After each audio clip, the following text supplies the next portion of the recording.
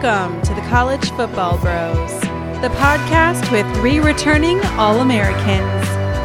And now, here are your hosts, Michael, Ryan, and Trey Newman.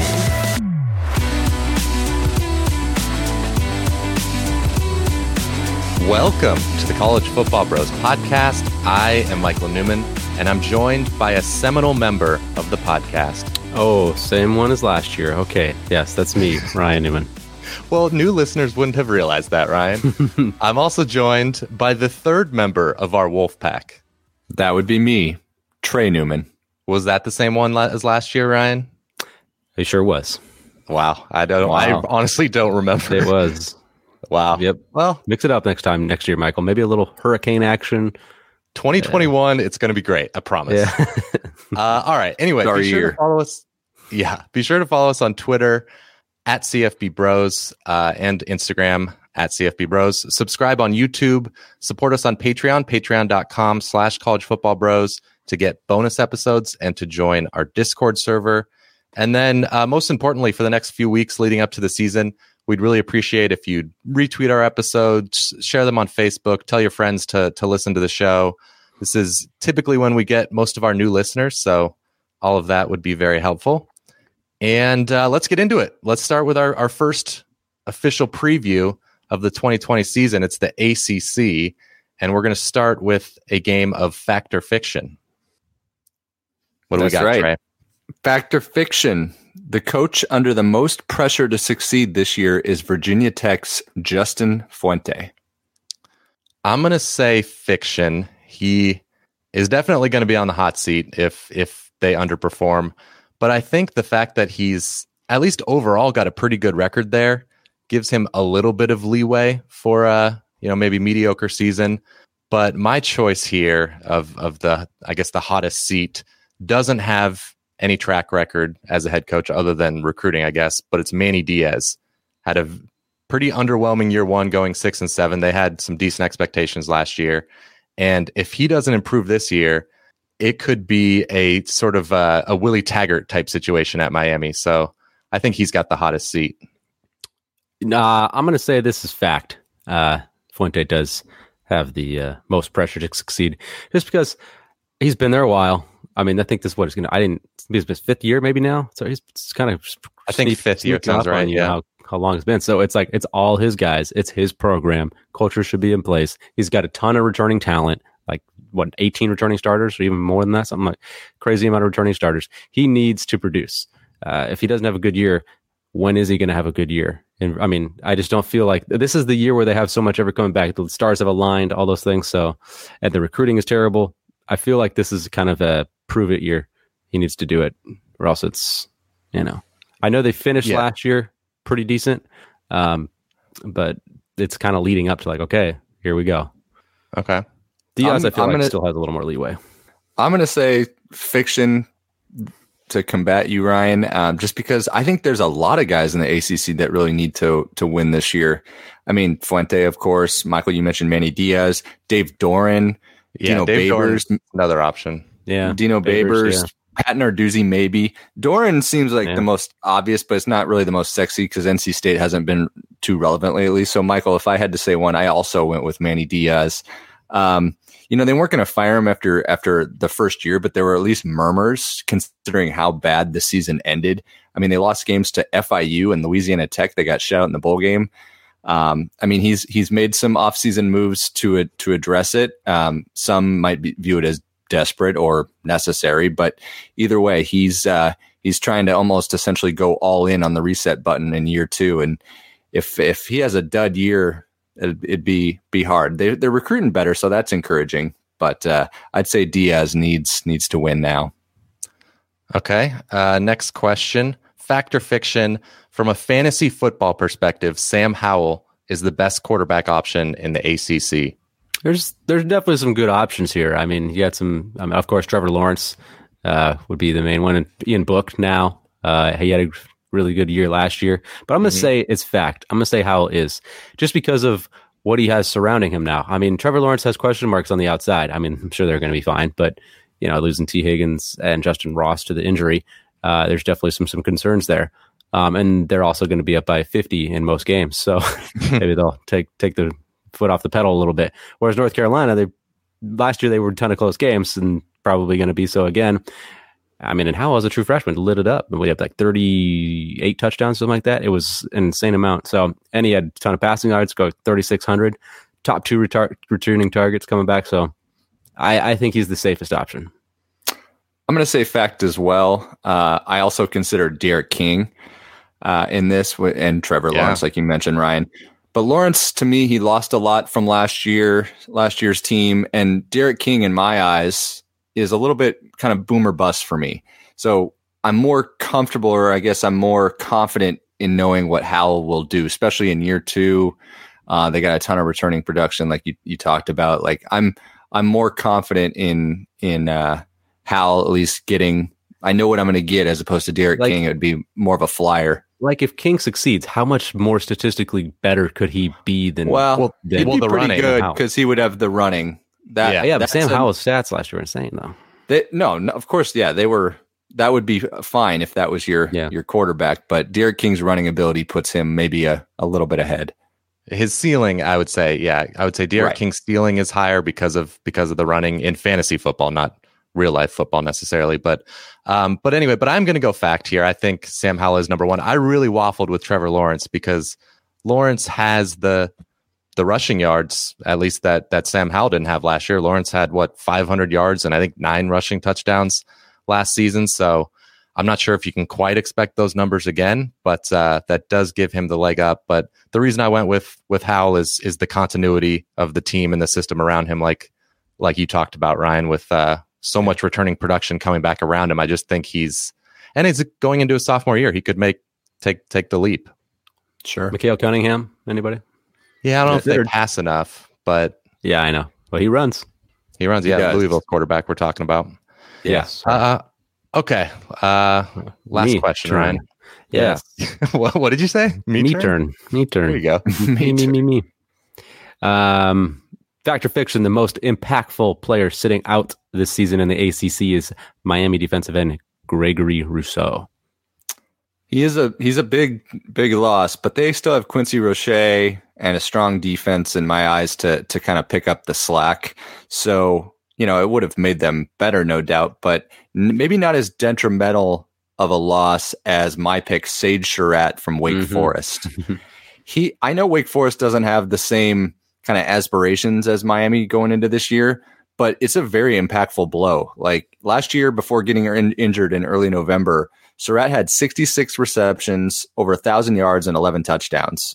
Now, losing a major cog to Wake Forest's offense is going to hurt, especially considering they lost their other top 2 receivers to the NFL. So Wake's Kendall Hinton and Scotty Washington. So tough blow.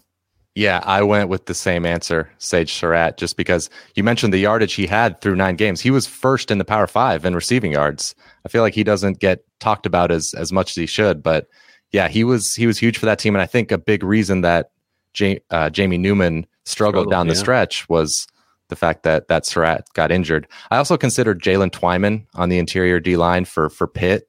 He's a beast, but they're so stacked on that defensive line. So they get Rashad Weaver back, who missed all last year. So and he's kind of a versatile defensive lineman, can pretty much play anywhere. So yeah, I went with the same. Surratt. If you would have had him and that Donovan Green, who showed up real awesome as a true freshman last year towards the end, he'll still be a freshman because he kept his red shirt. Those 2 guys would have made an awesome duo for Hartman. Now it's just to be tough. Agreed. All right, cool. Let's get into our tiered rankings. So we're going to separate the ACC into 4 tiers, and of course we'll start at the top with tier 1. And our number 1 team, no surprise here, is Clemson. Of course, their over under is set at 10.5 for their total wins this year. And of course, everyone in the ACC is playing 11 games. So that means the question is, will they go undefeated or will they have a loss? So what do you think, Trey? I'm leaning under. I know it's cliche, but it's hard to go unbeaten. And last year they were a play away, as we all know, from losing to North Carolina. And at that point they were very unproven.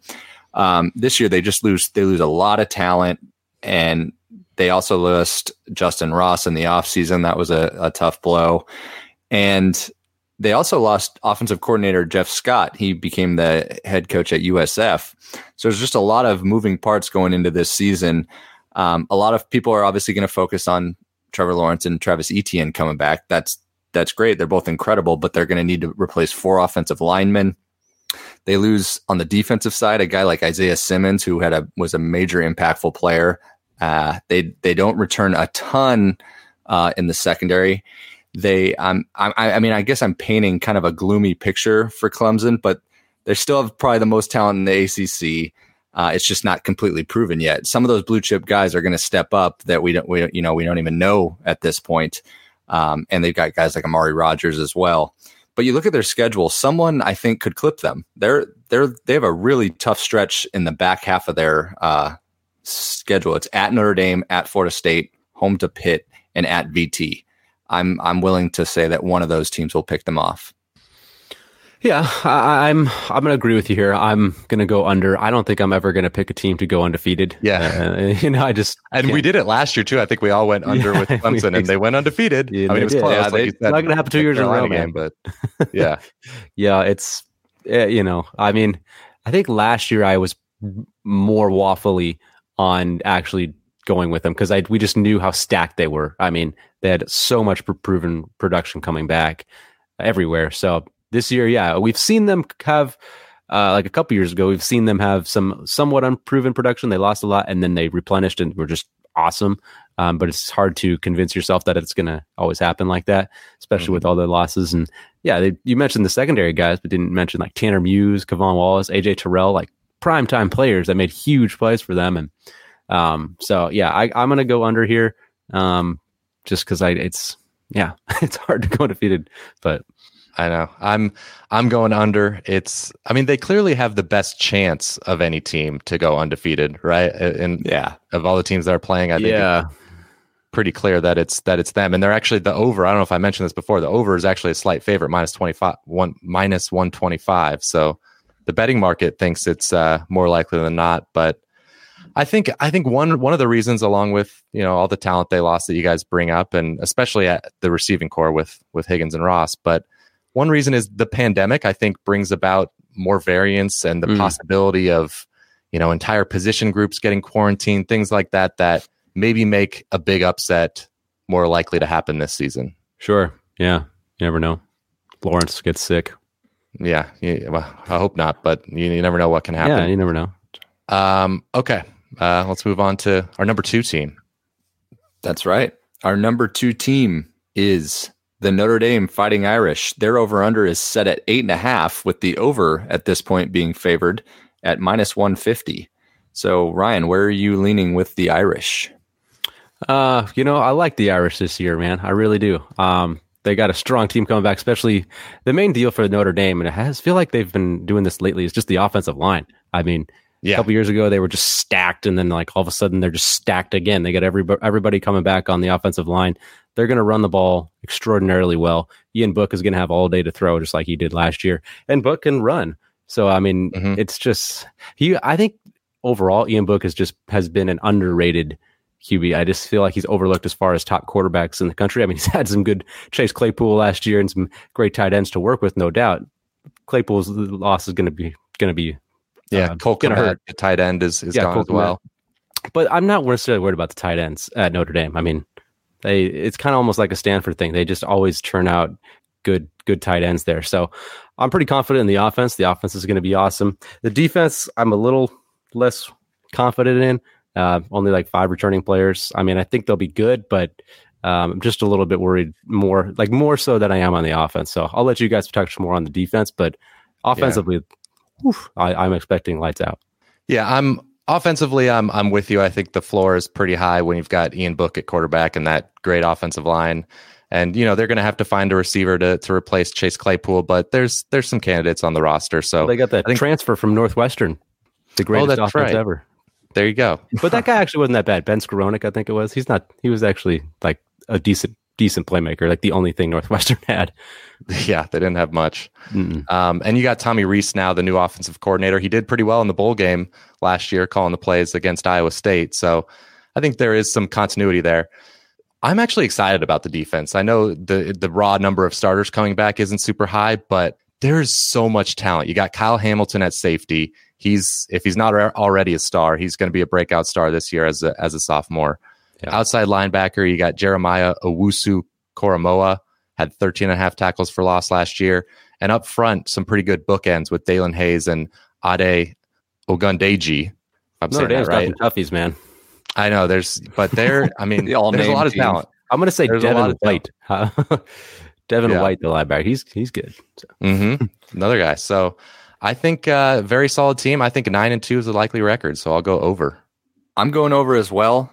Ian Book, he's had back-to-back solid years. So even if his production stays the same, they're still going to be a threat this year. So I'm liking the Irish. Almost all their tough games are in South Bend, and they avoid Virginia Tech and Miami. So I'm also going over. I did want to address one thing in general about we're going to as it'll come up, home field advantage. People are going to say naturally, oh, there's no fans there or 20-25% capacity or whatever. But I've really come to realize, and we've talked about this, amongst the three of us, is that home field is not solely based on just crowds and crowd noise. It's the travel, staying in hotels, unfamiliar stadium environment, weather, etc. So I think it actually is going to play still somewhat of a factor this year. Yeah, I agree. I would say it's likely reduced at least a little bit, but I think it's still definitely. What's underrated is sleep. You might not get the same amount of sleep as you would on the road as you do in your own place. So I think that's a big factor. So many studies show how great you can perform with sleep. The NBA is all about that now. All right. Well, Ryan, you tend to put the listeners to sleep, so they should listen to you the night before games. You're the one that drones on and on and on. Just shut up. Anyway, let's move on. Before we get to tier 2, we just have a brief word from our sponsor. Winning season has returned at MyBookie. Winning season means doubling your first deposit. It means survivor pools, super contests, and squares. At MyBookie, winning season means hitting all of your parlays and props with your feet up, watching your team trounce their rivals. Unless, of course, you're a Nebraska fan like us, because wow. Other way around, yeah. Well, we don't have to worry about that this year. That's true. We're not going to we'll maybe not going to lose to our rivals. As of this point. Yeah. Anyway, celebrate the beginning of the college football and NFL seasons. Invest in your intuition by signing up for MyBookie using the promo code CFBROS. That will double your first deposit up to $1,000. So if you deposit $1,000, they give you $1,000 in free play. So go ahead and add more excitement to the sports you love and the games you bet. From live betting to championship futures, every play you want to make is waiting at MyBookie. It's simple. Make your picks, win big, collect your cash. So again, that's promo code CFBROS to double your first deposit. Your winning season begins today only at MyBookie. I'm doing it.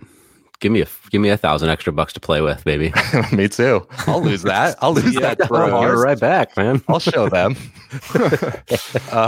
Okay. Let's move on to tier 2, Ryan. Yeah. All right. We got the North Carolina Tar Heels leading us off as the top team in the tier 2. They're over under set at 7.5 now, with the overs favored pretty big there. So most people expect to go over that. But yeah, so Michael, you are leading us off here. What do you think about Sam Howell and company? Well, winning season has begun at MyBookie. Oh, no. Oh, sorry. I'm at the wrong part of my outline. Oops. There's not much negative to say about this team. Like the offense, we've already brought up Sam Howell, the quarterback, a few times in this episode. He's great. The receiving core, De'Ami Brown and Daz Newsome, 2 1,000-yard receivers coming back. 2 running backs right around 1,000 yards last year. Michael Carter and Javonte Williams both back. Offense is going to be great, no question. The defense was okay last year, and it is going to be year 2 of the 3-3-5 system with Jay Bateman, which is kind of, I guess, a notoriously difficult system to pick up in year 1. So you would think that seems pretty tough. Yeah, it's a big change. So maybe year 2 they'll be more comfortable. I'm pretty high on them. I think losing 3 players from the secondary that have opted out of the season because of COVID-19 is going to hurt. So there's some depth issues in the secondary. But overall, I like the team. The schedule works out, avoiding Clemson. So I'm going to go over. Yeah, I mean, all offseason, I've thought about taking under on the Tar Heels. But just because I always try and shy away from the big buzz teams, and North Carolina is one of those big buzz teams that everyone's talking about. But at this 7.5 number, I just can't. So I'm going over. I like North Carolina. There's lots of positives. Michael, you touched on the offense. Like, I don't have any quarrels with the offense. I think they're going to be able to name their number in some of their games. But you said you touched on the weakness of the defense, and that does concern me a little bit. They were average or to below average in most defensive category stats last year, but to their credit, they had a lot of youth. So maybe some of that youth develops and turns into, keys for them and contributes. You were kind of a little worried about the secondary depth, and that's true, but I like their top guys. They got Storm Duck. They got Trey Morrison. They were strong contributors last year. They held defense or offenses in check. So I'm a little more confident there. Chaz Surratt is a stud, so I'm loving him at linebacker. But yeah, I will say the D-line needs to improve there. That's a big question mark there. And they're going to hit the season in stride. Their first 3 games are as favorable as you could ask for. So I think they'll use that to build some confidence and get in before they get into the meat of their schedule. So I'm going over as well. Yeah, I'm going over North Carolina. I love Surratt, man. Just that's such a cool story, going from QB, not a very good one, to leading the team in tackles and sacks, and I mean, it's just that's just the first team all SEC. It's like, what the heck? Didn't expect that. That's pretty cool. But even with some of those guys that opted out, they still have depth. I mean, the secondary might be struggling a little bit, but if I was going to have one area to have a less depth, I'd obviously choose the secondary rather than up front. It's just nothing more demoralizing than just have no depth up front, and they do have depth on the line.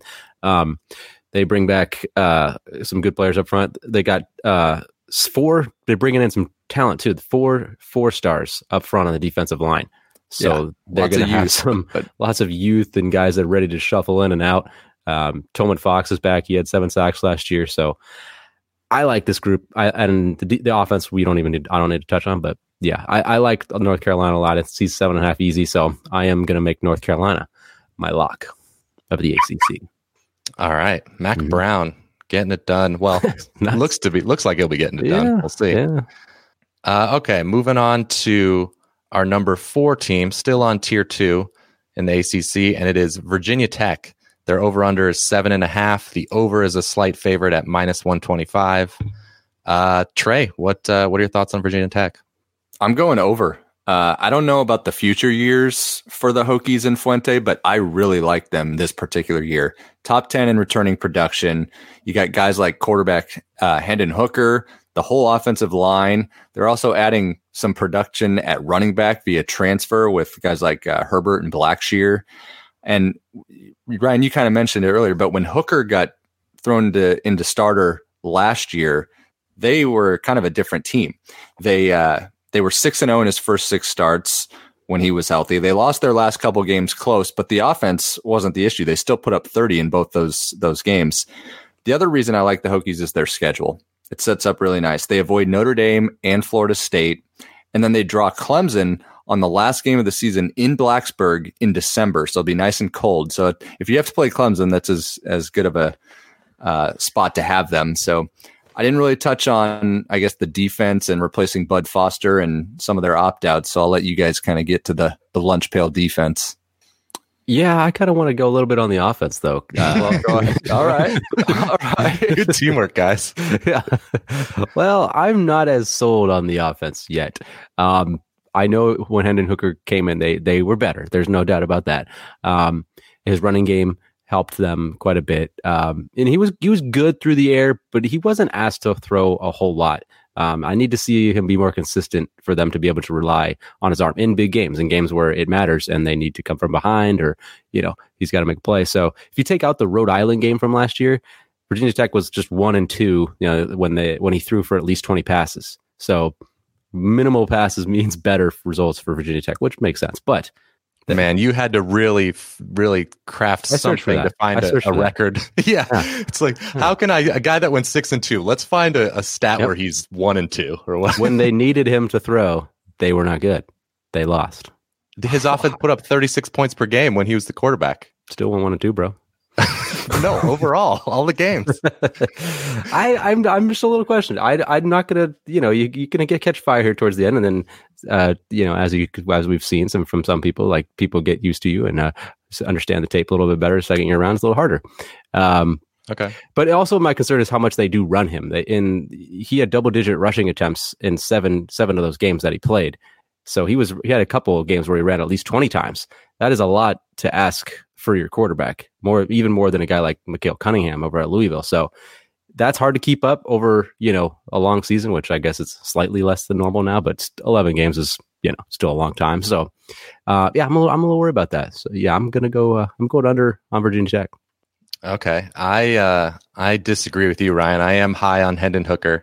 I'm going over. I just think they were a completely different team when he took over as the starter. And like Trey said, they've just got so much production coming back. And I think they've improved the weaknesses from last year too, which was the running game on offense and the pass rush on defense. They addressed the running game, like Trey said, getting Khalil Herbert at running back from Kansas. I want to say Blackshear, the transfer from Rutgers, might not have been. Yeah, I don't think was he approved. I think he was. I don't think his waiver was approved, but Herbert's very good, so that's good enough there. And then Herbert's on the defense, solid. Puka came in and was better. Yeah, Puka Williams. We're talking about Kansas, but was better at Kansas. But Khalil Herbert averaged over 5 yards per carry in his career there, and it's not like he has great O-lines in front of him. So I think that's pretty solid. And then on the defense with the pass rush, they addressed that, getting Justice Reed, a grad transfer defensive end from Youngstown State, had 12.5 sacks last year. So I think this team is set. And the loss of Caleb Farley obviously is going to hurt at corner, sitting out because of COVID-19. But I don't know, there's almost everyone else is back. They got Rashard Ashby at linebacker. They're just very good. So I'm going over, obviously, and that is my lock of the ACC. Ooh, yeah. Their defense, I considered it too. Lots of returning production. Their defense gets a decent amount of production, but they played horrible offenses last year. Only 3 teams they faced were in the top 60 of yards per play. The fourth best offense they played was Boston College last year. Hey, you should have made it your lock, tough guy. Yeah. Still confident. I like North Carolina a little bit more, but hey, somebody had to play devil's advocate here a little bit. That's fair. Okay, right. Who's next? All right, we got at number 5, Louisville. Their over-under is set at 7, with the over being slightly favored at -125. Ryan, lead us off. What are you thinking about the Cardinals? Give me a sec here while I get to my notes. This is like... we're ACC, Louisville. I know, but since they changed it all into one division, when I prepared for this a long time ago, I prepared it in 2 different divisions. Wow. So now it's I got to scroll all the way up, and here we go. Right. Well, okay, Ryan, I got it. I'm going under on Louisville. Well, listen, they weren't 7-5 last year, but they were 3-0 in 1-score games. So that was, can't do much better than that. And the games they lost, they were blown out. So I really do think they completely maxed out their win total last year to get to 7. I don't think they could have got any higher than that. It felt like that was the best case scenario. And I just don't see a huge leap forward from them this year. Again, kind of like Hendon Hooker, a concern of mine is, can Mikael Cunningham get hurt? That's just a risk that, you have to consider because he runs so much. And then, so the offense was better than 2018, no doubt about it. And the offensive line was terrible. That's kind of another concern. The offensive line is really, really bad. And they lose Mekhi Becton on the offensive line, who was their best player, top 15 pick or so. So losing him, that offensive line, I know they have good skill talent, but if you're just getting rushed and in so much trouble every single play, I have some concerns. So I just don't see them taking a huge leap forward. I Just they had a terrible defense. They only had returned one starter in the defensive line. Terrible secondary. Just not seeing it. Not seeing it. All right. Well, I'm immediately playing devil's advocate here. I'm going over. I trust Scott Satterfield, great head coach. And I think Mikael Cunningham, sure, you could talk about the risk of injury, but I'm hoping and counting on him staying healthy. I think he's one of the most underrated quarterbacks in the country. Had he thrown one more pass last year to qualify for the leaderboards, he would have been first in the country in yards per pass attempt. So he's at least very efficient through the air. I know they didn't ask him to throw a ton, but when they did, it worked out. Like you say, a really good runner. So you combine him with Javion Hawkins at running back, had over 1,500 yards last year as a freshman. Tutu Atwell, over 1,200 yards as a receiver. This offense, I think it should be really, really good. I know the offensive line isn't very good, but that was the case last year. I know they lose Mekhi Becton, but I don't think the O-line can get all that much worse. So I love the offense. I think that's going to carry them. Defensively, you're right. They were bad, but it's going to be the first time in 5 years that they're not breaking in a new defensive coordinator. So bringing 7 starters back, some continuity finally, they got to get better.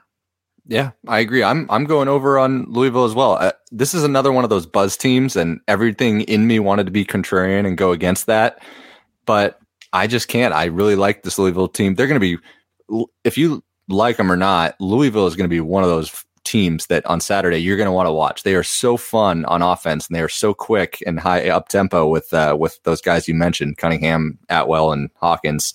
But the defense, the way I look at it is, I don't think they can be much worse. And they were still pretty good last year. They beat Mississippi State in their bowl game to get to their 8 wins. I just don't see how that could regress that much. And overall, they have 15 starters back, I believe. So it's not like they're bare. There's some returning production, and I see a little bit of improvement. Yeah, and the big thing also is that they avoid Clemson. That's always, you got to look, are you playing Clemson and Notre Dame? Yeah. Are you playing the top teams? They do get Notre Dame, but they avoid Clemson and North Carolina. So schedule's not bad. I just feel like there was no game last year where they had a close loss at all. I mean, they won as many as they possibly could. And fair. It's a new year. It's the chance of that happening again to me. Got to come back to the mean. Michael's all about coming back to the mean. I'm all about you being law of averages. Good one, Michael. Good all one. Right, great one. Moving on. Yep. All right, let's move on to what is this? Second to last one in the tier 2 here. We got the U, Miami. They're over under 7.5. And let's see here. What do we got? The over is favored at -140. So, Michael, what do you think of the new look Canes? Well, defensively, there is not really going to be a new look. They're going to be very good again. That hasn't been the problem. Quincy Roche coming in from Temple, the transfer that's a new look. Getting him, yeah. All right, you want to just poke holes in everything I say, Ryan? Is that how? Yeah. Okay. Anyway, he had 13 sacks last year. He's a great NFL prospect himself, so that'll kind of help alleviate the loss of Gregory Rousseau. And then also with Rousseau leaving, potentially Jalen Phillips can kind of replace that production. He was a former number 1 overall recruit. Apparently he's been looking good in camp. So he's a potential breakout player there. Zach McLeod is back at linebacker after redshirting last year, kind of an odd redshirt in his senior season, just to kind of like De'Aaron King did at Houston. And then there's good talent in the secondary. So defense is set. The offense is the big question. And I understand that it could be a dud, but I'm going to make the case for it working out. So I like the hire of Rhett Lashley coming in from SMU, switching from a pro style to more of a spread. And of course, you bring in De'Aaron King from Houston. He was very efficient there. 50 career passing touchdowns, 10 interceptions. And the fact that he's an unbelievable runner should hopefully negate the biggest weakness on the team, which is that offensive line. It is not great, and that's been a problem for a while, but hopefully he helps mask that, as well as bringing in his teammate, Jared Williams, a tackle from Houston as a transfer. He should help as well. And there's always skill talent at Miami. You got Brevin Jordan, potential All-American tight end, some decent receivers coming back. Nobody proven, but you would expect some guys to step up. So all that is to say, it sounds like I'm going over because of all this glowing review of the offense and defense. I'm not. What? I mean, I kind of want to go over, but they put the number at 7.5. Yeah, you got to. And I'm even getting plus money on the under. I just think the value's on the under because their schedule doesn't work out great. They avoid 3 of the 4 worst teams in the conference, and they have to play Clemson. So I think they could still be a pretty good team and go 7-4. So I'm going to take the slight under, especially because that offense is boom or bust. So the bust worries me. That's my exact thing here. Is they're total. This Miami team is total boom or bust. Like, it wouldn't shock me if they won 9 games, but I just I don't. They have to prove. There's so much uncertainty and so many questions that need to be answered for them to get there. So I'm actually going under, and I'm going to make it my lock. Mm-hmm. And you kind of touched on it. Like, I like the hire of Rhett Lashlee, and I'm really intrigued to see what he can do being paired with a guy like D'Eriq King. I love King as much as the next guy, but there's going to be a lot on his shoulders this year. You mentioned their historic struggles with the offensive line. Can they actually protect this year? They were 81st without D'Eriq King last year. They were 81st in SP plus offense. So they're going to need a pretty dramatic improvement. And I still have the image of getting skunked to Louisiana Tech in the bowl game. Obviously, it'll look different. The other thing, though, is that we need to consider is having a new offensive scheme with a new quarterback, no spring ball. That might count as something, in my opinion.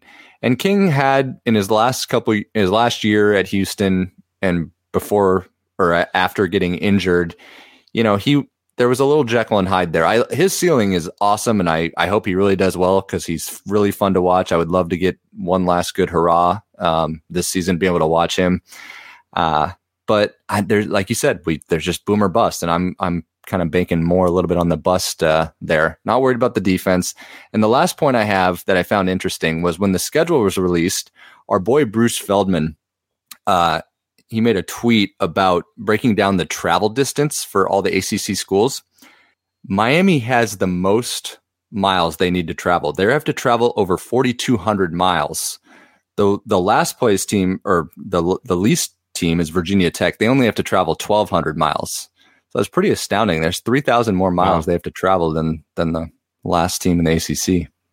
Interesting. I'm also going under here. I just feel like you guys are maybe underselling maybe some of the defensive losses. Like Michael Pinckney, Shaq Quarterman, Gregory Rousseau. I mean, he was like 15 sacks or so last year. That is some huge shoes to fill. So just to say, they're going to be good. I mean, there's talent, sure, but I think there's going to be a little regression there on that side of the ball. And the offense, just no way. New system, short amount of practices, terrible offensive line, no unproven receivers, except Brevin Jordan's the only one that has. It's just, I'm not seeing it. How are they going to produce? I think D'Eriq King's going to be out on an island out there, just like having really just struggling left and right because there's just nowhere to help. I don't think they'll be in sync. I think this is going to be a pretty bad year offensively for the U. So I'm going under. I should have made them my lock now that I think about it. Wow. Yeah, that was a pretty strong take there. It's just... Ray, you brought up Bruce Feldman. It's been a while since we've had some Bruce clips on the show. Can I play a couple for us? I would love it. What, is he feeding you his like burnt ends while he was getting you to do this late at night? There's one. Should we go back for... I have 2 more here right now. So we'll go back for another one. You name it, shampoo, conditioner, body wash, toothpaste, hair gel, even a wipe that leaves your tush feeling tingly. Bruce. Nice. Last one. Now you're plugging him in my face. All right. Wow. Out of context, Bruce is the best. Okay. What's next? Are we on to tier 3? No, we have one more team. Oh yeah. That's right. Okay. Number 7, tier 2, is Florida State. Their season win total is set at 7, and the under is a slight favorite at -125. Trey, what do you think? You on board? Oh, he's doing the tomahawk chop. I guess that means he's on board. I'm going over. I know the casual fan has seen Florida State just look like crap the last couple seasons, but I'm leaning towards a bounce back this year. They bring in a new coach, obviously from Memphis, Norvell. he brings some credibility to the Noles, in my opinion, and he's inheriting a team with 17 returning starters.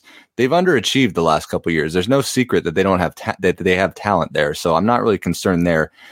I like Blackman at quarterback. I just felt he hasn't been in the best position to succeed. There's been so much turnover. I know there's turnover this year, but Norvell knows how to maximize offensive talent. We saw him do it at Memphis, and I believe it's going to be just a totally different look and feel to this Florida State team this year, especially with receivers like Tamarion Terry, DJ Matthews. Then I'm not even talking about the defense. They bring back a ton of starters, 9 or 10 starters. You got All-American tackle Marvin Wilson, Asante Samuel in the secondary. There's a lot to like with this Seminole team. I was a little skeptical about Norvell bringing his D coordinator from Memphis, Adam Fuller. They didn't quite excel there, of course, at Memphis, but he did well at Marshall and actually did improve the Memphis D last year, even though you wouldn't really notice it looking in right off the bat. But all of the youth and injuries from last year, I think, is going to convert into success for the Noles this year. That's why I'm going over. Okay. Well, I feel like I'm going under on every single one nowadays. But yeah, I of the 15 teams, I have 8 and 7, like 8 unders, 7 overs. I think so. I promise you, it balances out. It's just maybe I just don't like tier 2 here, except for North Carolina. I like them. Man, I can't get on the Seminole bandwagon here. To get to 8, you're telling me they got to get 8 wins?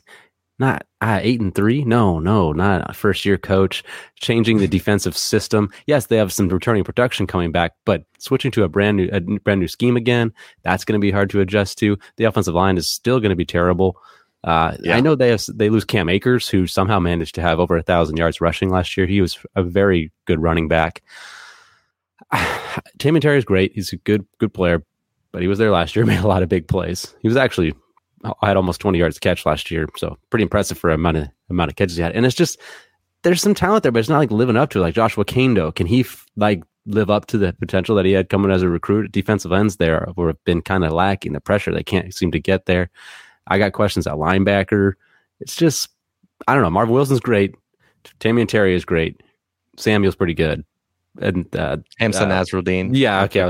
Thank you. I was looking for him, but yeah. I just overall no, I can't see them getting to 8 wins. So I got to go under. Yeah, I can see the intrigue of the defense because there is all the guys we just mentioned, so much talent on that defense. But overall, I'm with Ryan. I'm going under. If it's going to take 8 and 3 to beat me here, with especially in this offseason, even if you believe in Mike Norvell, bringing in a totally new staff with very little spring practice, it's just not ideal timing. And then also the schedule. The only team they avoid from our first 2 tiers here is Virginia Tech. So they have a pretty tough schedule too. So yeah, I'm going under. And by the way, we brought up James Blackman at quarterback. Who knows? I think Chubba Purdy got hurt, so he may not be in that race anymore. But Jordan Travis is there as well, the former Louisville transfer. And I think a freshman, Tate Rodemaker. So Blackman's probably the guy, but he's not going to have a super long leash. No, I guess I'm just kind of banking on the new culture being better and translating to success. We shall see. It could. Okay. Let's go to tier 3. Yeah, tier 3. We're going to look at the number 8 team in the ACC for us, the Pitt Panthers. Their over-under is set at 6. Ryan, where are you leaning with Pitt?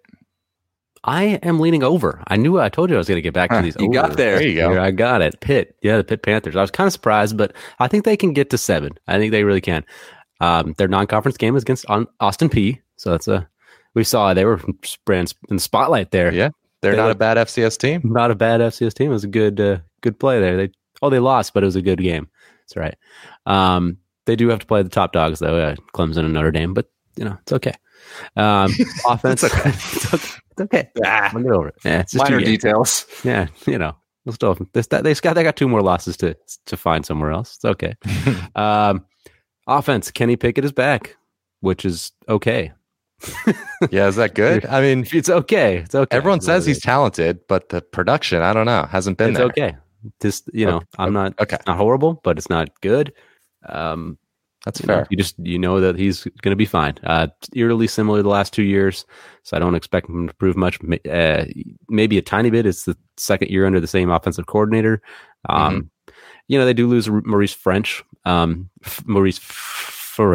he's two Fs, yeah. But Tazier Mack had some big games at the end, so I don't really expect the wide receivers to be a whole lot different than they were last year. Question is, can they run the ball better? Which they really, really struggle with that. They were 119th in the country, just 119 yards per game on the ground.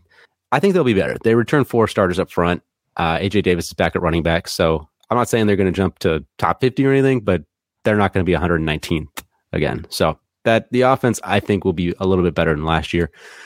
I know they lose Jalen Twyman on defense. That's a huge loss, the potential All-American defensive tackle. But we already kind of talked about this. They have a really good defensive line otherwise. They led the nation in sacks last year. So it wasn't just Twyman doing it. I think Twyman had like 11 sacks last year. So there's a heck of a lot of sacks out there that weren't from Twyman. Rashad Weaver comes back after that injury. The D-line's going to be really, really good. So, and the Paris Ford in the secondary, he's a really good safety. So he's a stud. I just think they'll still be one of the better defensive units in the ACC, even without Twyman. So I'm going over here on Pitt because they could start off kind of hot. Their beginning of the season is not that hard. They got a key game, Louisville, 3rd game in Pitt. That's a big one. Yeah, Pitt has kind of been, they're another team I feel like that's been a sexy pick for some people this offseason, which is weird to put Pitt and sexy in the same sentence, but I feel like that's in Pickett sexy. What? Pickett's not sexy. Anyway, I think, and it's I don't know what's going on. This is off the rails, but it's easy to see why people are so high on Pitt, because the defense, like you mentioned, is just should be really good, one of the best in the ACC. But for me, it's just I don't have faith in the offense. I know they're going to be in a lot of close games because the defense is going to keep it close. So maybe they can get lucky and win those close ones. But I don't know. I mean, last year was arguably his best year, and he had 6.6 yards per pass attempt, 13 touchdowns, 9 interceptions. So I get that people like the raw talent from him, but until I see the production, I'm not going to count on it. So I'm going under. I'm going under as well. I do have to we've talked about how good the defense should be, and I should reiterate the fact that I've been critical of Narduzzi just because his defenses haven't really lived up to his, that's what his calling card is, but they should be really good this year. But Kenny Pickett just seems to have hit a ceiling. Mark Whipple, you talked about it, Ryan, with the offensive coordinator. Like, he came in last year and he was still nothing improved. And we've seen enough out of him to kind of know what we're going to get. I mean, I've actually seen some Pitt beat writers have already floated the idea of seeing Arizona State transfer Joey Yellen.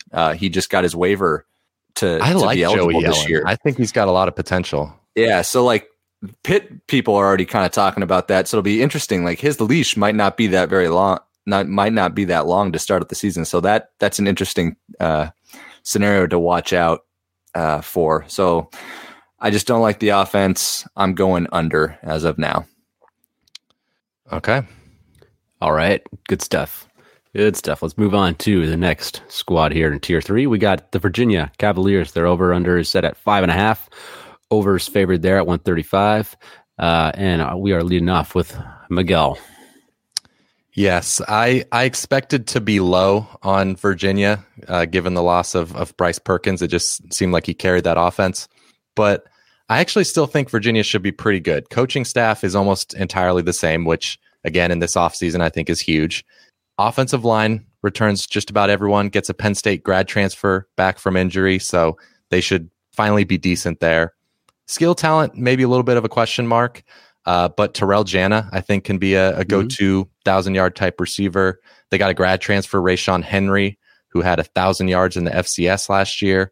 And quarterback play, I think it's obviously a question mark, but I'm optimistic. Brennan Armstrong beat out Keaton Thompson, so that at least shows something. I think that he could be decent. I don't know. That he could throw for 50% completion percentage. Well, Keaton Thompson has other skills, Ryan. Anyway, defensively, though, he couldn't beat out Nick Fitzgerald. Yeah, sorry. Okay, well, hey, you're just trashing Nick Fitzgerald. Come on, he was good. Just throwing.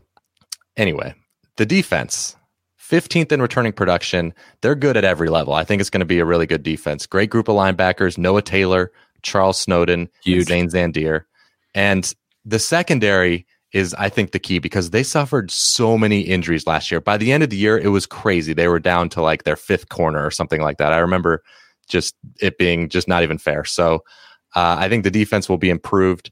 And so that's why I'm going over, even though road games at Virginia Tech, Clemson, Wake, Miami, and Florida State is not ideal. No. They don't have to play Notre Dame. True. There you go. I'm actually going to go under. People might look at this 5.5 over under and be surprised it's low because they'll remember that Virginia actually got to the Orange Bowl last year and they won the division. But that doesn't really tell the whole story to me. I think Bryce Perkins just carried this team, and they won a few close games that bounced their way that might not bounce their way this season. And not to mention that division they were in last year wasn't all that good. So there's a lot of inexperience. Brennan Armstrong, I just don't know if he can replace the production that Perkins had. Time will tell. And I do agree, though, the defense should be solid. They kind of regressed a little bit last year, but again, part of that was the injury luck. With all the returning production, they should be fine. I'm just not so sure that the improvement on defense will outweigh the regression on offense. So I'm going to lean to the under. I agree with you that the defense of improvement might not kind of make up for enough of the offensive, maybe lack of offensive, whatever they're going to regress. But I just don't think it's going to be that big. Like I think you're right, but I still think it won't be enough so where they can't get to 6 wins. So I like Virginia over. I think they can manage it. I like Bronco Mendenhall as a coach. He wins. He's a solid coach. He finds ways to do it. And I was thinking I was going to be low on Virginia too, just like Michael. After the loss of Bryce Perkins, who was awesome. I thought he carried them, and I do believe that he really did carry them, but return all their linemen, 9 starters back on D. They're going to improve there. So I don't know. I kind of just trust almost Bronco Mendenhall with a good amount of players coming back to find a way to get a winning season. Okay. Moving on to number 10. We are still in tier 3 here, and it is Wake Forest. Their win total is set at 5.5.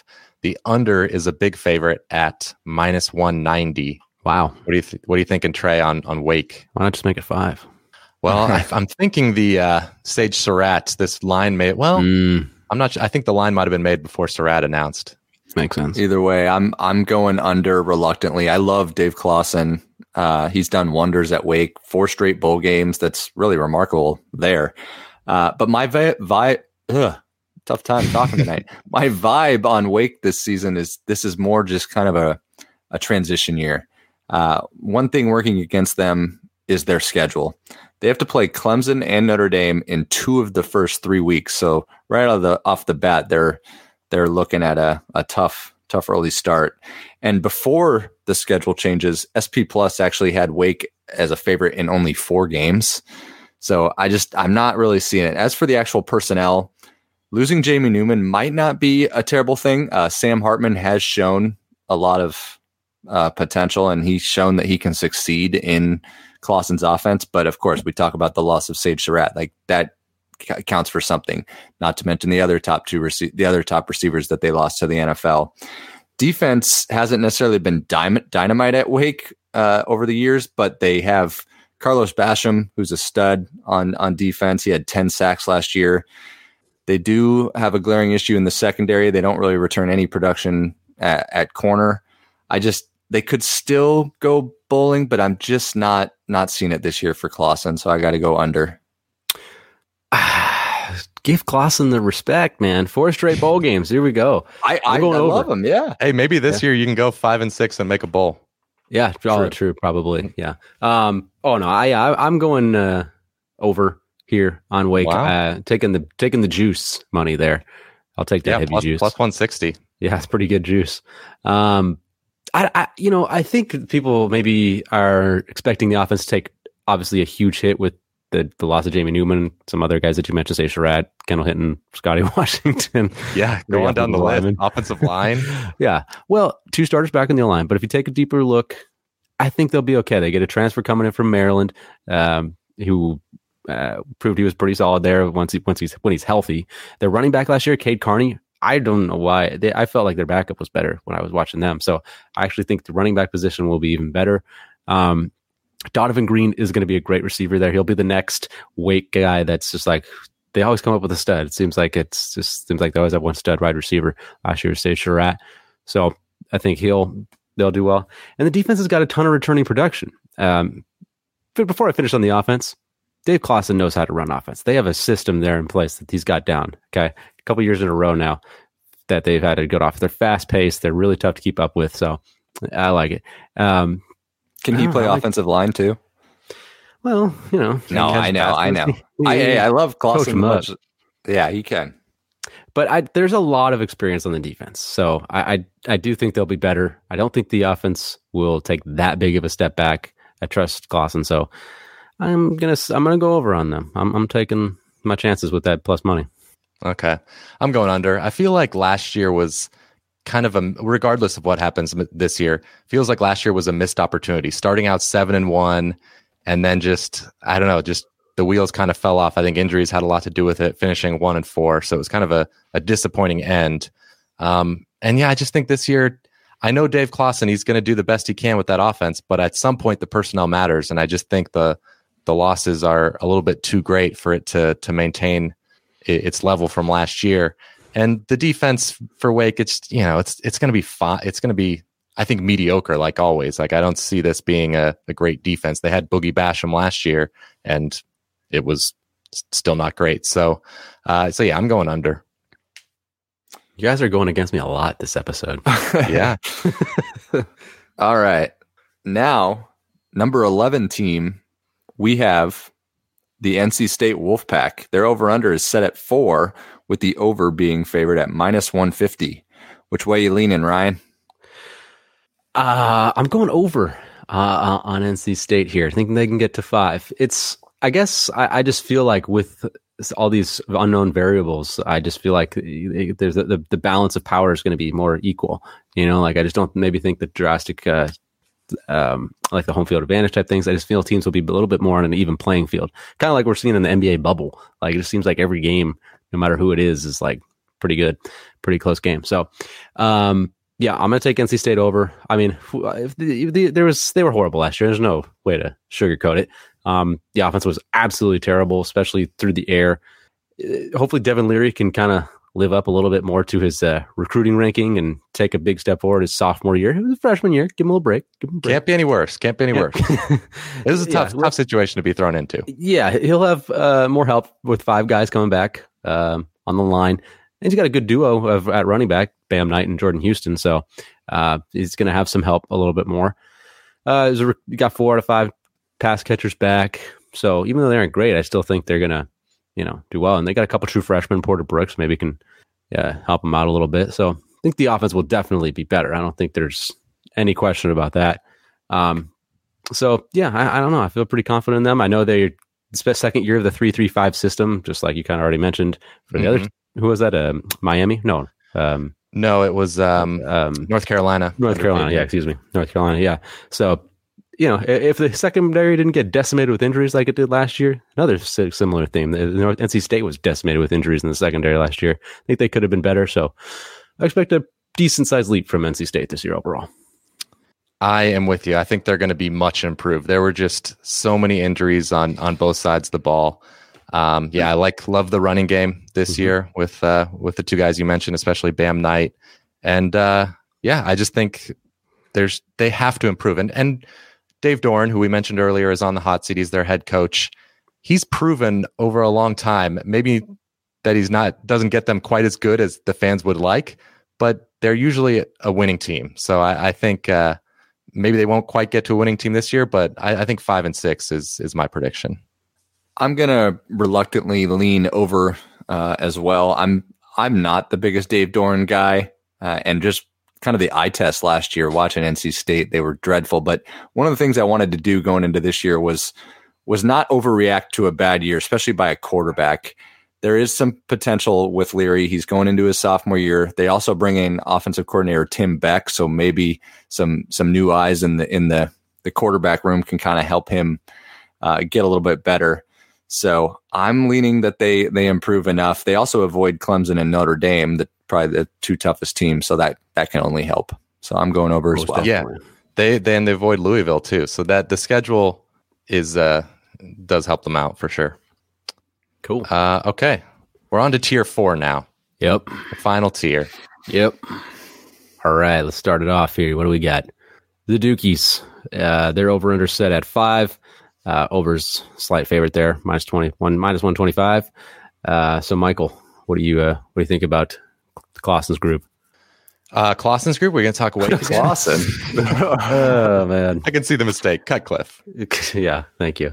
I am not very high on Duke this year. I'm going to take the under. Now the defense should be solid. They've got 2 really good pass rushers on the D line, Chris Rumpf and Victor Dimukeji. Secondary's good, especially if Mark Gilbert, former All ACC cornerback, coming back from injury. I think he was like injured for 2 years, so big question mark there. But that's a potential lottery ticket. I worry about the offense though. They've got Noah Gray's a good tight end, but other than that, I don't see a lot of great pieces. It was bad last year. And as much credit as Cutcliffe gets for being an offensive guru, their passing stats for several years in a row have not been very good. Even with Daniel Jones getting drafted, first round, was he number 1 overall? He was. It was like 6th or something. Yeah. Okay, yeah. That's right. Yeah, he fell a little bit, but still, they weren't good with him at quarterback. So I don't expect the offense to be great.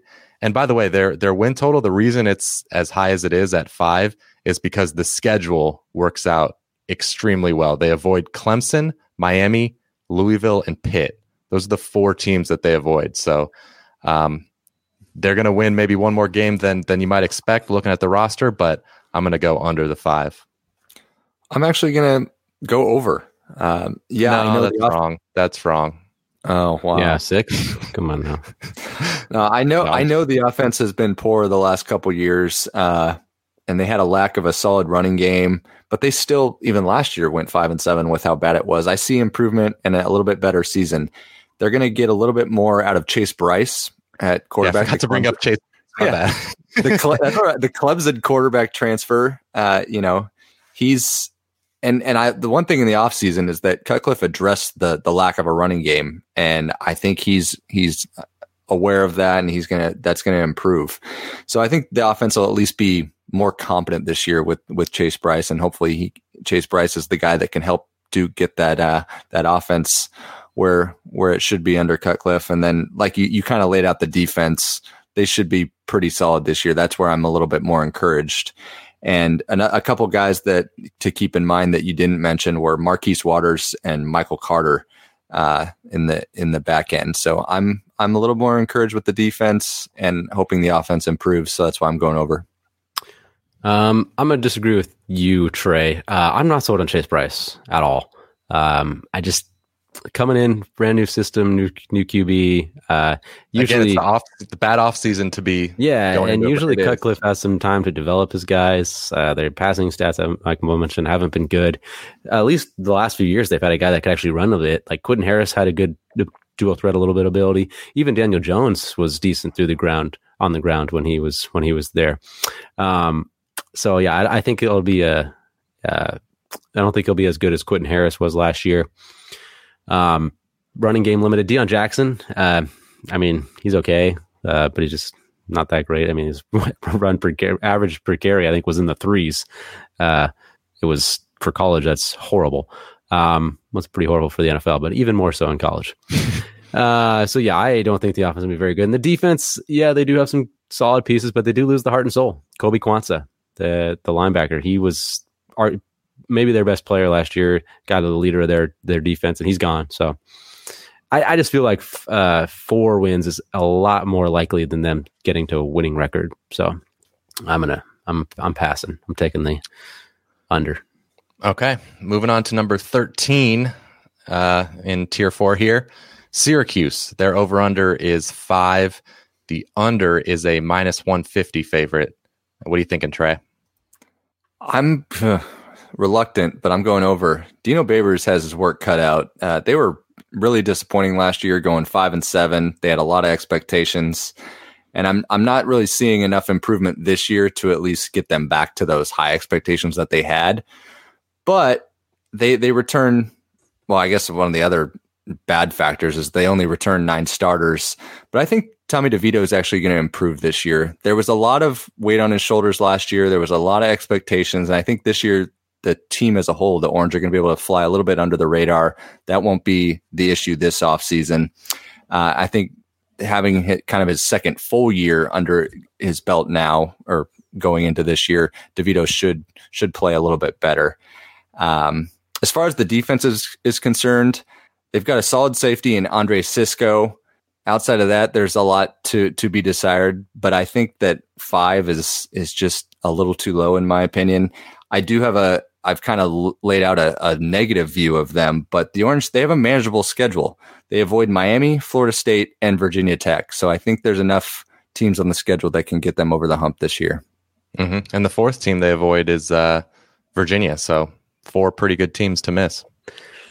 I'm going under on the Qs. Just don't see it. I have no problem really with DeVito all that much. I mean, he's fine. But I just don't think he's going to have a lot around him. I don't see the offensive line being good. His leading rusher's gone. 3 out of the top 4 pass catchers. Tristan Jackson at receiver was huge for them last year, and he's gone. So that's huge. New offensive coordinator. No spring ball again. Tough situation there. New defensive coordinator. 3-3-5 defensive coordinator. 3-3-5. Get in the 3-3-5. Getting a lot of pubs this episode. Gets Rocky Long's episode here. The San Diego State coach who kind of patented that defense. So, yeah, I mean, last year Syracuse defense was supposed to be really good with the players they had, and it ended up being pretty bad. Alton Robinson was a major disappointment. So I just two new systems, both sides of the ball. Not a whole lot of production coming back. Nah, I'm not seeing it. Yeah, I am. Ryan, you laid it out perfectly there, so I don't need to add anything more. I'm going under on Syracuse as well. I sure did. All right. Been number screwing 4 up a bunch this episode, so you were due. Yeah, I picked myself up a little bit. Redeemed himself. All right, our 14th team is Boston College. The over-under is set at 4, with the over being favored at -140. Which way are you leaning, Ryan, with the boys from Chestnut Hill? I'm leaning under on BC this year. It's a lot of new faces to have to deal with. The backfield's gone. Anthony Brown was there, played a lot of football for them, got better each year. They're gonna miss it. I know he wasn't amazing. Michael was giving me a little look there. No, I'm not. Jerkovich. He was good when he played. He was out for much of last year. Yeah. I like to call him Jerkovich. I know it's Jerkovic. Excuse me. That is a key though, getting him in there. So we'll see. Maybe he can really offset that loss. Tell the listeners who he is. That not all of them know. Sorry, he's a transfer from Notre Dame. So he was a highly recruited guy. Came in, and now he's going to be approved from the NCAA. So he can be he's got eligibility now. So yeah, I don't see, even with Jerkovic, I'm not banking on it. They lose AJ Dillon. They do have David Bailey, who was a solid backup. So there's no wrong with that. And they do have a few cast pet. You gave me all that compliment. Now I'm just like, sorry. Perfect. Now I'm going from top to worst here. But let me just get the defense, how horrible that was last year. Dead last. Dead last in the ACC, 125th in total defense. Teams just did whatever they wanted to them. Kansas put 48 on them.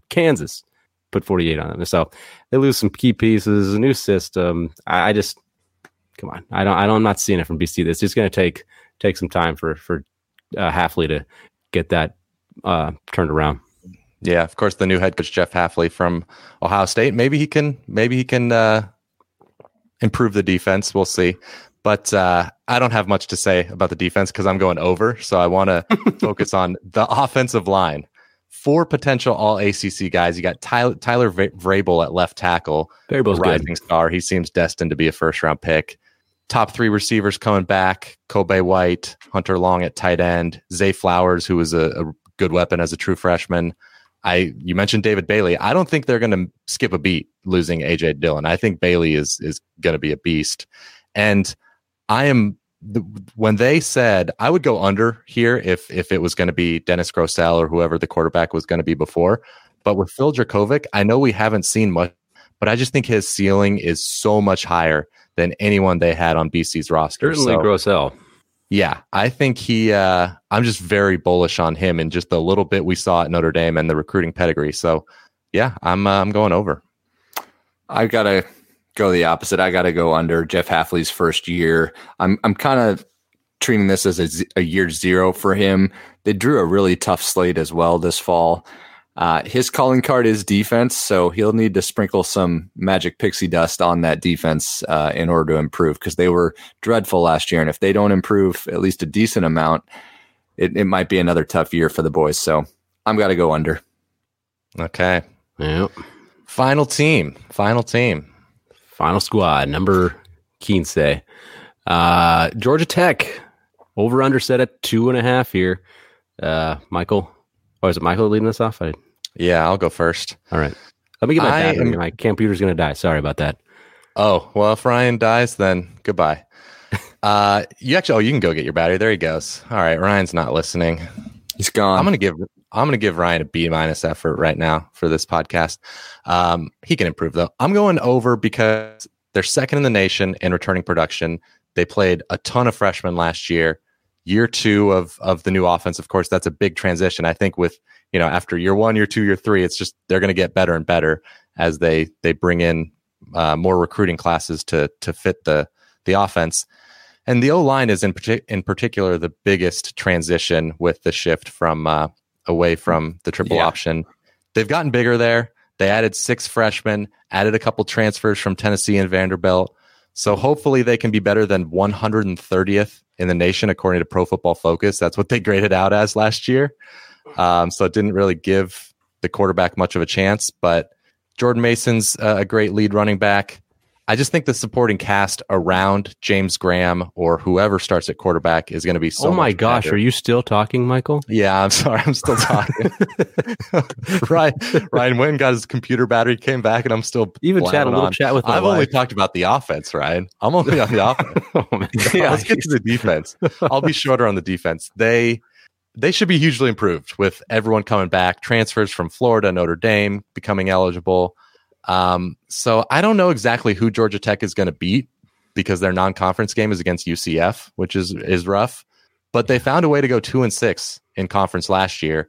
I think 3-7 is doable. Yeah. And just to kind of add on about the Ramblin' Wreck, they played almost all underclassmen this year. That's going to improve. And behind a more experienced offensive line, I know they struggled, but they're at least experienced. Whether it's James Graham or Jeff Sims, I think if it's Graham in year 2 or Jeff Sims with the potential of his, how highly recruited he was, I think that the quarterback play should take a little bit bigger step this year. And you talked about the defense; they returned 13 of their top 14 tacklers, so there's some production there coming back. I just believe in Jeff Collins. I don't see why this youth movement won't improve a little bit. They won 3 games last year, so I think they can match that this year. Yeah, and they had an overtime loss to the Citadel, so early on in the year. So they, I think they could have. And they won at Miami. It was like super weird. They beat Miami. They beat NC State. Almost beat Virginia. So I don't think they're that far off. And so a ton of returning production. Yeah, you guys mentioned a couple of grad transfers. Did you mention that, Michael, on the offensive line? I did. Yeah, you can. Okay, well, I didn't bring up their names. I don't remember their names. I just remember Tennessee and Vanderbilt. I didn't write down their names. That's what I said. Vandy, I'm not so sure. We'll see. But the system that they had, when going into last year, the offensive linemen, their average height and weight was like 6'1", 265. That's not going to do it. Yeah, that works for Paul Johnson, but it's not going to work for Jeff Collins. So they needed some new guys. So that'll help out, no matter, even if they're not like all stars. But I'm going over on Georgia Tech. I think they find a way to get 3. All right, there we go. All 15 teams down. Let's just briefly recap this. So let's take a look here. If you're watching on YouTube, you can see all of our over/under picks. For the podcast listeners, we're podcast first, of course. So I'll go over it here. So our unanimous agreements are Clemson under 10.5. We are somehow betting against Clemson, going undefeated. Hasn't worked out the last couple of years. We're all over on Notre Dame at 8.5 wins. We're all over on North Carolina over 7.5, and Ryan made it his lock. We are all under on the Hurricanes under 7.5, and then 2 more unanimous agreements over on NC State over 4 wins, and Georgia Tech over 2.5. And then, of course, let's see, locks. My lock was over on Virginia Tech, and Trey, yours? Under on Miami. Okay. We haven't had too many under locks, I feel like. Usually it's an overlock. Well, I'm going for it this year with the ACC. I'm just saying, just something I feel like I've noticed. All right, here's our tiered rankings for the YouTube viewers. So let's just discuss these a little bit. What was the toughest decision as far as which tier they should be on? Because for me, I think looking at this, our tier 2 right now is North Carolina, Virginia Tech, Louisville, Miami, and Florida State. I think you could really easily argue Pitt should be on that tier 2. We made them tier 3, but yeah, it was just really tough to draw the line between 2 and 3. I agree. Yeah, I'm with you on that one. And then also going down to 3 and 4, I know it's getting low, but separating, like, we have NC State on tier 3, but Duke on tier 4. Mm-hmm. It's, I don't feel like there's a whole lot separating probably those teams. Splitting hairs once you get down there. Yeah, I totally agree. I probably might have bumped NC State down. Mm-hmm. I don't know. It almost could have been like just put Pitt up to 2 and then have Virginia, Wake, and NC State drop down to 4, or, just essentially have 3 tiers, with Virginia, Wake, NC State, Duke, Syracuse, BC, Georgia Tech, all just be the last tier together. Yeah. Very tough process. All right.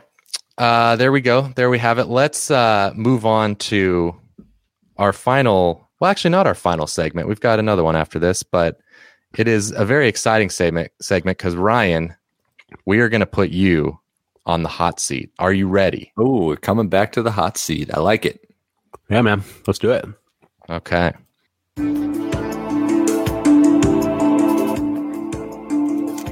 All right, Ryan, who is your dark horse Heisman candidate in the ACC? All right, I'm not necessarily super high on this team, but if they do have a big year, it will be because of this guy, Mikael Cunningham, at Louisville. He's explosive. He obviously has, in the short time we saw him last year, I guess it wasn't super short, but he was awesome. So if he had a little more experience, he would have been a Heisman contender last year if he really got all of the season played. So he could, if he's the guy, I could see him taking it. Okay. Which true freshman do you expect to make the biggest impact to his team? I'm going to go with Myles Murphy. And the reason why I'm picking Myles Murphy is because both Clemson and North Carolina have a true freshman named Myles Murphy. Wow. Yeah. And they surprisingly are both strong side defensive ends. And they were both extremely highly recruited. Clemson's Myles Murphy was a 5-star, like 7th overall rated overall player. And North Carolina's was like a super high 4-star. So I get 2 for the price of 1 there. And, wow, that's creative. Whichever one has Brian Brzee, number 1 overall player. Yeah, but I'm hearing Myles Murphy's actually looking. The Clemson's Myles Murphy's looking really good. I'm hearing Brian Brzee's looking pretty dang good. Well, they're both gonna be good. This is the hot seat, Ryan. Myles Murphy, bro. Okay. All right. Which player will lead the conference in receiving yards? Yeah, that's a toughie because there's no Sage Surratt, so that makes it slightly easier. Although his teammate Donovan Green could have a big year now. But you still got Tutu Atwell from Louisville. You still got Tamion Terry from Florida State. Terry, yeah. Oh, what did I say? Did I say Tamarian? You keep saying Tamion. Oh, I did? Oh. And I wasn't going to correct you, but now that you're on the hot seat, I'm going to do it. I said Tamarian, no? Let the record show. Well, the listeners will know. I know it's not. Okay, whatever. So, yeah. Terry. Yeah. And you got North Carolina's duo of Brown and Newsome. So those are kind of your main 4. I think I'm going to go with Daz Newsome, though, from North Carolina. He's Sam Howell's favorite target, so you just can't really go with that. I think Sam Howell will have a huge year, and I'll go with them. Okay. Last question. What's a bigger weakness in someone's game? Keaton Thompson's passing accuracy on the football field or your driving accuracy on the golf course? Well, my driving accuracy now, I would have to say, is a bigger weakness. Is a bigger weakness. Yeah, maybe 5-6 years ago, I was okay then, but boy, I really just went downhill fast. All right, very good. Golf is such a crazy game. I mean, you can just go in flux. I mean, Trey, you're always good. I don't know what you're talking about. No, it's all relative. It goes in waves. Remember that time I shot a 79 with you, and I was, it was like and it's in this ranch, decent course, and that was not that long ago. I mean, 6 years in there. Ago, maybe. You've got it in you. I don't know if I do anymore. It's been a while since I've had a decent round. All right, let's get to our championship picks. So, of course, there's no divisions in the ACC. That's just going to be one big 15-team league. And we didn't even bring up the fact about how crazy it is that Notre Dame is playing in the ACC this year. But who's going to be, Ryan, who's going to be in your championship game? I got Clemson, surprise, versus North Carolina. I'm taking the Irish. I think they'll be a little bit surprised. The Irish, right? Oh, that's... I saw your guys's. Michael put up the graphic, and I said North Carolina, didn't I? But then you said the Irish. And then I looked over at both of you guys, and you both had something else. So I kind of gave yours away there. That's fine. But yeah, I'm taking the Tar Heels. Wow, I'm off my game. Okay, so interesting. Obviously, Trey and I both taking Notre Dame. Trey, did you have to think about it much? Or obviously, we all have Clemson winning. Yeah, of course. Yeah. But did you have to think about it much, or was Notre Dame a clear choice for you? I thought about it briefly, but I really like the Irish this year. So it seemed too good to be true. It was like too easy for me, Clemson and Notre Dame. Yeah, I agree. I think Notre Dame's a pretty clear number 2. But I will say, if they're even, slightly worse than we expect, there are a ton of teams that could vie for that number 2 spot. Because stop when I get to a team that would surprise you if they made the ACC championship game. You got Virginia Tech, North Carolina, Miami. Yeah, Miami. It would surprise you if De'Aaron King goes off? All right, well. I would. Ignore Ryan then. I'm still going. Louisville? Florida State? Florida State, I think, probably my last one, I think. Okay, and then Pitt. What about Pitt? Yeah, I'm not there yet. I don't see Pitt. Fair. But the point is, there's number 2 could be pretty competitive. That's very true. Very, very true. I picked UNC over Notre Dame just because they get them in Chapel Hill. But yeah, okay, that makes sense. So I think it could come down to that game. That might be the deciding factor. Fair. I wanted to take Virginia Tech. I obviously am taking Clemson over Notre Dame. I wanted to take Virginia Tech in it because I'm so high on them relative to everybody else, relative to the market, and I love Hendon Hooker. But yeah, I just think Notre Dame's a little better. Yep. Okay. Mercifully, we are to the last segment of the podcast. Like longest episode ever. 15 teams. It's a lot of teams. It's a lot of teams. Fun. And so it is now time for the questionable finish. Mikhail Cunningham made an out-of-the-blue decision last year to go by his first name, Mikhail, instead of his middle name, Malik. If you could change your first name to any other name, what would it be? Asking me this question is a bit ironic, considering a lot of people know me as Trey, which isn't even my real name. Obviously, Roger. So go by Trey since I'm the third, so I guess I just got to say my nickname. I'd go by Trey. Yep. All right. Yeah, that's fair. I decided to just pick a brand new name. So I enjoy odds and sports gambling. Of course, we all do. My bookie, but I'm going to say Chance Newman. That's a good name. Chance the Rapper. Yeah, Chance Newman. Chance Mock. Chance Mock. Yeah, old quarterback. Okay. I'm going to go with I just kind of like this name lately. Parker. Okay. Just chose a normal name that I like. Coached a basketball kid one time. His name was Parker. Great kid. Top of the line kid. Parker Newman. That works. Parker Newman. Yeah. All right. Duke head coach, according to Ryan, Dave Clawson, but actually David Cutcliffe is known as a quarterback guru. If you were a guru of something, what would it be? What I want to be, or what do I think I actually am? No, I guess you can take the question as you wish. I thought you mentioned it as, I thought it was asked like what you actually think you actually know about pretty well now. That was how I meant the question. Okay, good. All right. I'll go with something that I feel most confident in myself in doing is coaching basketball. I feel pretty confident in myself that I'm pretty good at that. Probably more so than anything else that's in my life. So, yeah, definitely better coach than brother. That's for sure. And podcasting. I was waiting for the podcasting. Yes. Yeah, there you go. Yeah, there you go. Mm-hmm. Okay, I would be the guru of cautious driving. I don't speed. I always use my turn signal. I don't even change lanes unless I need to. I don't like when people are bobbing and weaving on the freeway. So I hate that too. I would preach cautious driving. If I was a guru of something, it would be the love guru. Okay. I'm kidding. Let's get Allie on the podcast. See if we agree. Yeah, exactly. I'm kidding. You'd be laughing really loudly right now. I just think I could be like a problem guru in the sense that I should have been a counselor or a psychiatrist. I feel like I'm able to present rational arguments or viewpoints to both sides of any situation. So I think I could present that maybe being a marriage counselor. I could present both sides in a rational way to them. All right. Our music stopped. Whoops. Give us a bold prediction about the ACC that you don't totally believe, but is more likely than people think. So I'll actually go first here. And it is that in the last game of the year at Lane Stadium, Virginia Tech is going to hand Clemson their first loss of the season. And Hendon Hooker is going to win the Heisman. Right. Fuente, Coach of the Year. Not that one. Yeah, Fuente, Coach of the Year.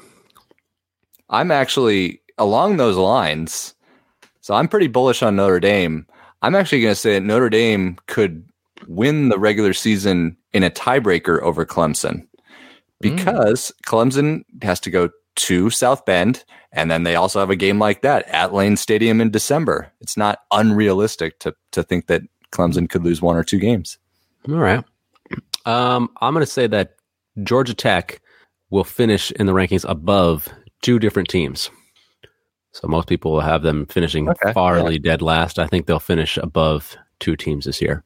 I could see that happening. Could be BC, could be Syracuse, Dukes. Somebody's going to tank. All right. Thanks for listening to a long episode of the College Football Bros podcast. Again, use that promo code CFBROS, not CFB Bros, CF Bros at MyBookie if you're interested in betting college football this fall. And we will be back with a new episode on Thursday morning.